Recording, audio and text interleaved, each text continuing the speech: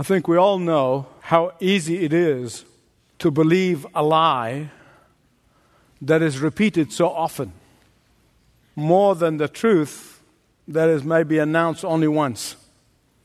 I came across a quote, and I want you to guess who made this statement as I read it. By means of shrewd lies, unremittingly repeated, it is possible to make people believe that heaven is hell and hell is heaven. Did you guess it? Adolf Hitler. And you see, that is exactly the modus operandi of the devil. That is how Satan works, by selling us the greatest lie.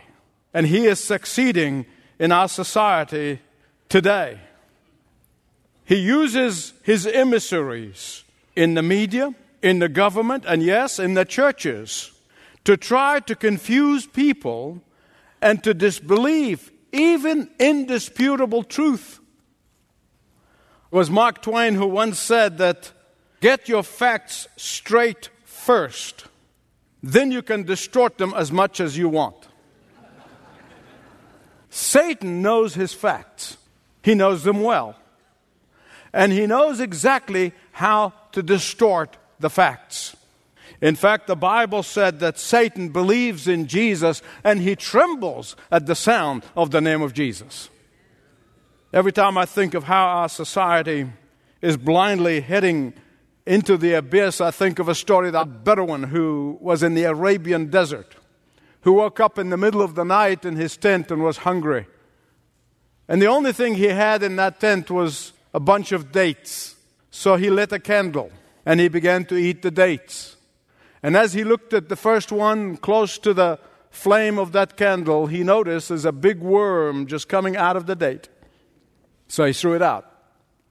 Picked the second one, looked again at the light of the candle and saw another worm, big worm. He tossed it out. A third date, tossed it out. And then he began to reason. He's hungry. If he's going to see those worms in every date that he is going to try to eat, to throw it out, he's going to go about hungry. So he decided to blow out the candle and eat the dates. Worm and all. You see, there are so many people around us like that. And some, when you share the gospel, the truth, the facts, the evidence with them, they will respond with all sorts of false information. I've made a list through the years, and I won't give you the whole list, but through the years, and I've heard it all. Isn't it the Bible really is a bunch of myth? Isn't there a dispute between religion and science? Hasn't science really disproved religion? Isn't God is just so vast to allow one true religion? And on and on and on. And in the series of messages, we have been dealing with this indisputable truth. In the last message, we saw the first proof was the unity of the Bible. 1,600 years from the beginning, the first writer to the last writer, and all varieties of people, varieties of time, variety of places, and yet the whole book tells the same story. Most of the so-called sacred writings of all these other religions is a bunch of hodgepodge of contradictory statements and philosophical mumbo-jumbo.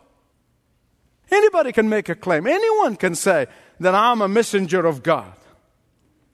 But the one true God told us who He is.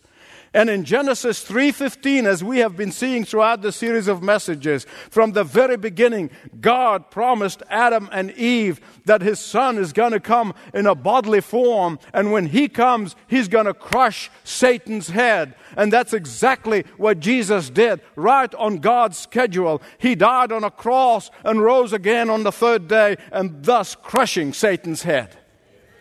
But that's not all. There are literally mountains of evidence that supports the claims of Jesus. Claims that He and He alone is the only way to God, is the only way to the Father, is the only way to salvation, is the only way to heaven. Today I'm going to give you more indisputable proof. I'm going to begin with the birth of Jesus, begin with the beginning.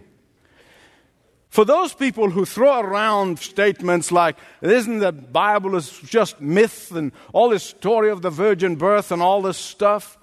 Well, you need to tell them that even the advanced of science and astronomy and computer science of today are giving us more powerful confirmation of the biblical account of Jesus than ever before. Everyone knows the story of the Magi and the Star of Bethlehem. And for centuries, people have interpreted the story suggesting that the Star of Bethlehem moved around in the sky, guiding the Magi from place to place, and then led them to Bethlehem. Then came an American lawyer by the name of Frederick Larson.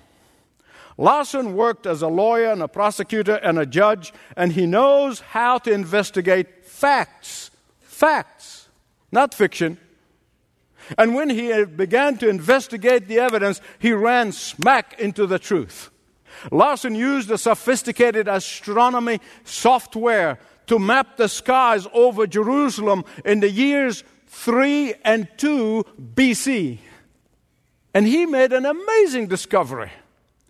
He made a discovery that Matthew's account of the birth of Jesus fits perfectly with the behavior of the appearance of planet Jupiter as it passed through the night sky in 3 BC.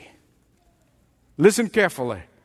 In Matthew's time, the planets were known as the wandering stars because of their motion around the sun against the background of the fixed stars in the universe. Jupiter was known as the king of the wandering stars. That motion of Jupiter brought it into proximity with the star Regulus. When? It was September 3 BC. Do you know what that was? That was Rosh Hashanah, the new year, Jewish New Year of that year. Most astronomers in the ancient world regarded Regulus as the king star. And Larson explained that when the king planet appeared to touch the king of the wandering stars, at that day of that first day of the Jewish New Year, the Magi believed that it is a sign of the birth of a great Jewish king, of which Daniel has prophesied and told them about more than 400 years earlier. I'm going to come to Daniel in a minute. Between September 3 BC and June of 2 BC, the Magi traveled this arduous route from modern-day Iran, that's where they come from, to modern-day Israel. And they traveled mostly at night, in the cool of the night, because they couldn't travel, it's too hot during the day. And according to the computer-generated sky maps of the time, Larson said that in December of 2 BC, the Magi looked south in the wee hours. There hung the planet of kings over the city of the birth of the Messiah. You say, how can a star stop?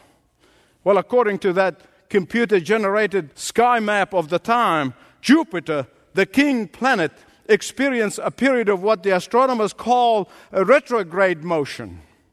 Though the planet was actually moving in the orbit around the sun, Jupiter appeared to stop in its tracks when it's viewed from planet Earth. And that means that it came to a dead stop relative to the background of the other stars. Then it appeared to move once again. And the Magi were conscious of the moment that the star appeared to come to a halt. Again, the sky maps show that Jupiter appeared to stop in December 25, the year 2 BC.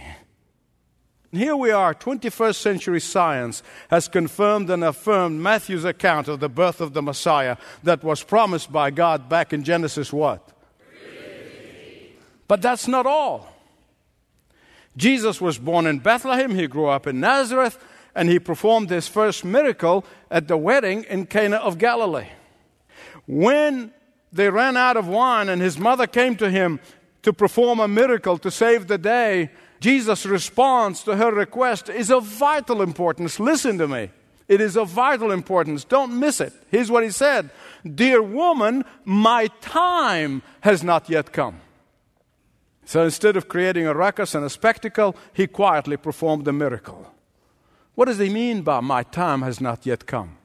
In John chapter 7, when his brothers did not believe in him and they were skeptical, but after the resurrection, they died for him. James and Jude both died martyrs for Christ. But before that, they were taunting him. They were making fun of him. They said to him, why don't you go to the temple and reveal your messiahship? Why keep it a secret? Anyone with 1% of your power want to go in there and attract attention to themselves and declare his messiahship. And Jesus replied, I'm not seeking publicity, not yet. My time has not come. My time has not come.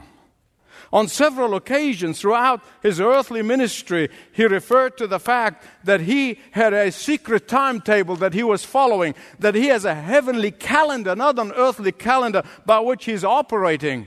And finally, 3 years after his teaching and healing the sick and raising the dead, he comes into Jerusalem and enters the week before his crucifixion and resurrection on the Sunday which we call Palm Sunday.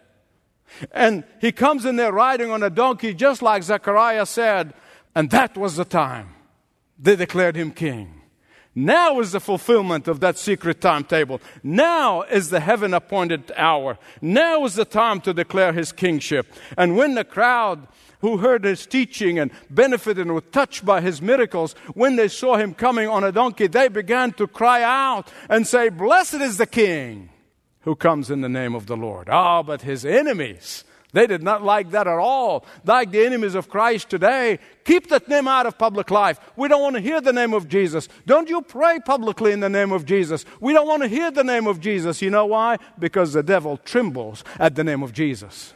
And so they cried out to him and said, silence them, silence them. And we all know the story, but we take it for granted and what it really means. And here's what Jesus said. He said, if they keep quiet, the stones will cry out. What is he doing? He's now permitting them to declare his kingship. Now he is saying, go ahead, call me king, for that's what I am.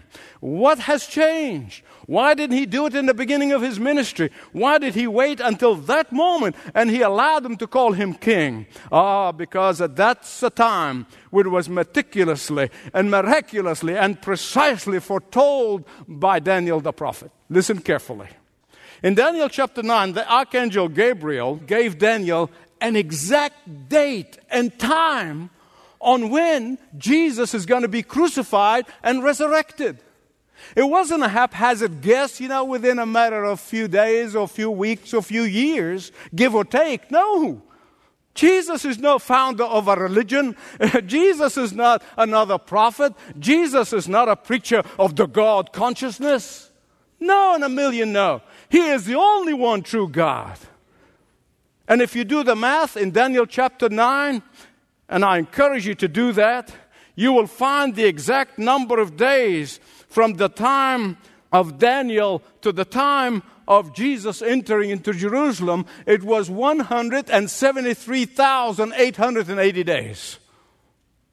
It was March 14, and we know that from Nehemiah. It was March 14, 445 BC, when Daniel was given that prophecy. And if you add 173,880 days to that date of March 14, 445, you will come up with the fact that Jesus arrived to Jerusalem on Sunday, April 6, 32 AD.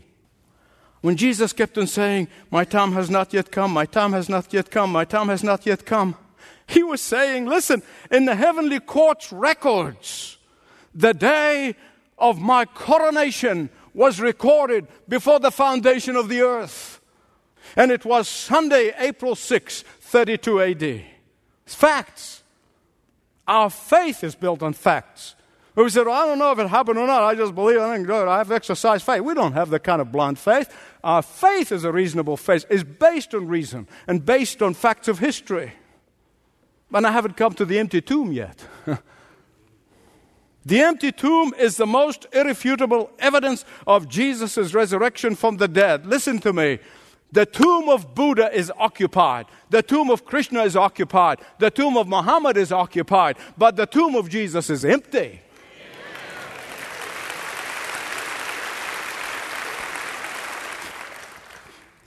The resurrection is not only written about in all the 4 Gospels with eyewitness accounts on Matthew, Mark, Luke, and John, but all of the disciples saw and talked and fellowshiped with the resurrected Lord. 500 eyewitnesses have talked to the resurrected Lord. Even 2 non-Christian historians have written about the resurrection of our Lord. A Jewish historian by the name of Josephus and a Roman historian by the name of Tacitus.